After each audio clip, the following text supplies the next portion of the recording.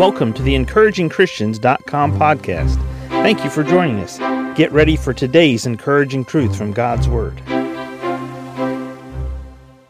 1 John 5:13 reads, "These things have I written unto you that believe on the name of the Son of God, that ye may know that ye have eternal life, and that ye may believe on the name of the Son of God." These things have I written unto you that believe on the name of the Son of God, that ye may know that ye have eternal life, and that ye may believe on the name of the Son of God. Today I want us to think about the blessing of assurance of salvation. The blessing of assurance of salvation. Let me ask you, do you remember the time, the very moment that you asked Jesus Christ to save you? Do you remember when the Spirit of God came into your heart, cleansed you of sin, quickened your dead spirit, and gave you eternal life? Do you remember when you were saved? Do you remember when you were born into the family of God spiritually? See, this is important because all of your Christian life is built on this foundation that you know 100% for sure if something happened to you physically and you died, your soul separated from your body, that you would be absent from the body and you'd be present with Christ. You would be in heaven.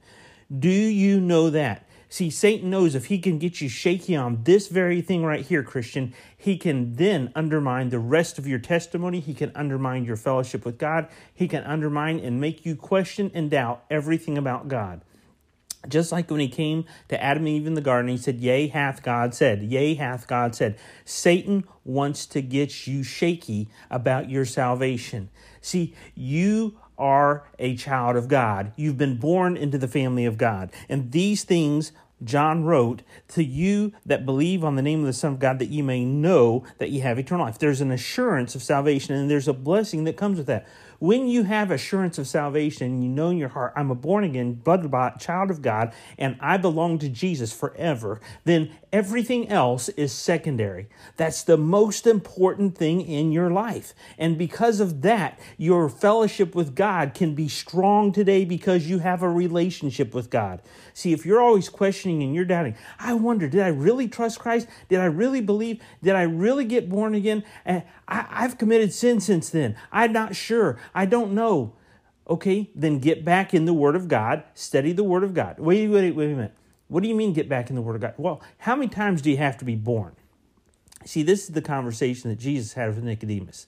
He said, ye must be born again. Well, let's see. Does God kick people out of his family? I've never found anywhere in the Bible where God has kicked somebody out of his spiritual family.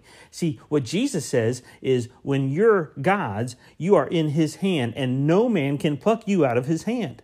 When the Holy Spirit comes in and seals you until the day of redemption, you are sealed completely.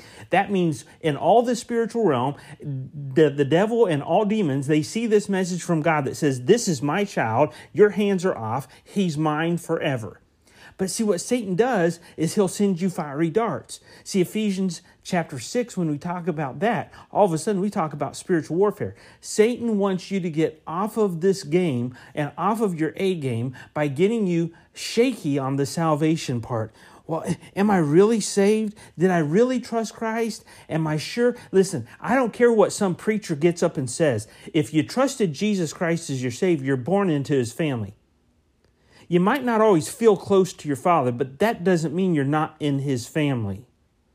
You might be a wayward child of God, but that doesn't mean you're not in his family. And just because you have sin in your life doesn't mean the first thing you do is question your salvation. And when people who say that they represent God stand up and always preach to undermine and undercut and make you doubt your salvation, it is not of God. It is not of God. It is not from God's word. Because God's representatives, they don't write you and they don't preach to you and they don't tell you how to question and doubt your salvation. They do what John did in 1 John 5:13. These things have I written unto you that believe on the name of the Son of God, that ye may know that ye have eternal life.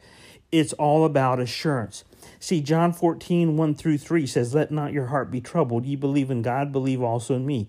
In my Father's house are many mansions. If it were not so, I would have told you. I go to prepare a place for you, and if I go and prepare a place for you, I will come again and receive you unto myself, that where I am, there ye may be also. So not only was it that John was concerned about, we know that Jesus is our Savior. Jesus, when he spoke with his disciples on the night before he went to the cross, he was concerned that they understood he wasn't leaving them to forsake them. He was only going to be gone for a while to prepare a place for them. That message for them is the same message for you and I today. Do you know? Are you 100% sure? And I'm not making you question. I'm not questioning you to doubt your salvation. I'm questioning you to know there's a blessing that comes with being assured. I'm a born-again, blood-bought child of God, and I got a home in heaven waiting for me. The Holy Spirit lives inside of me. I can walk in victory today with God over the world, the flesh, and the devil, all simply because I am God's child right now. Do you have the blessing of assurance of salvation?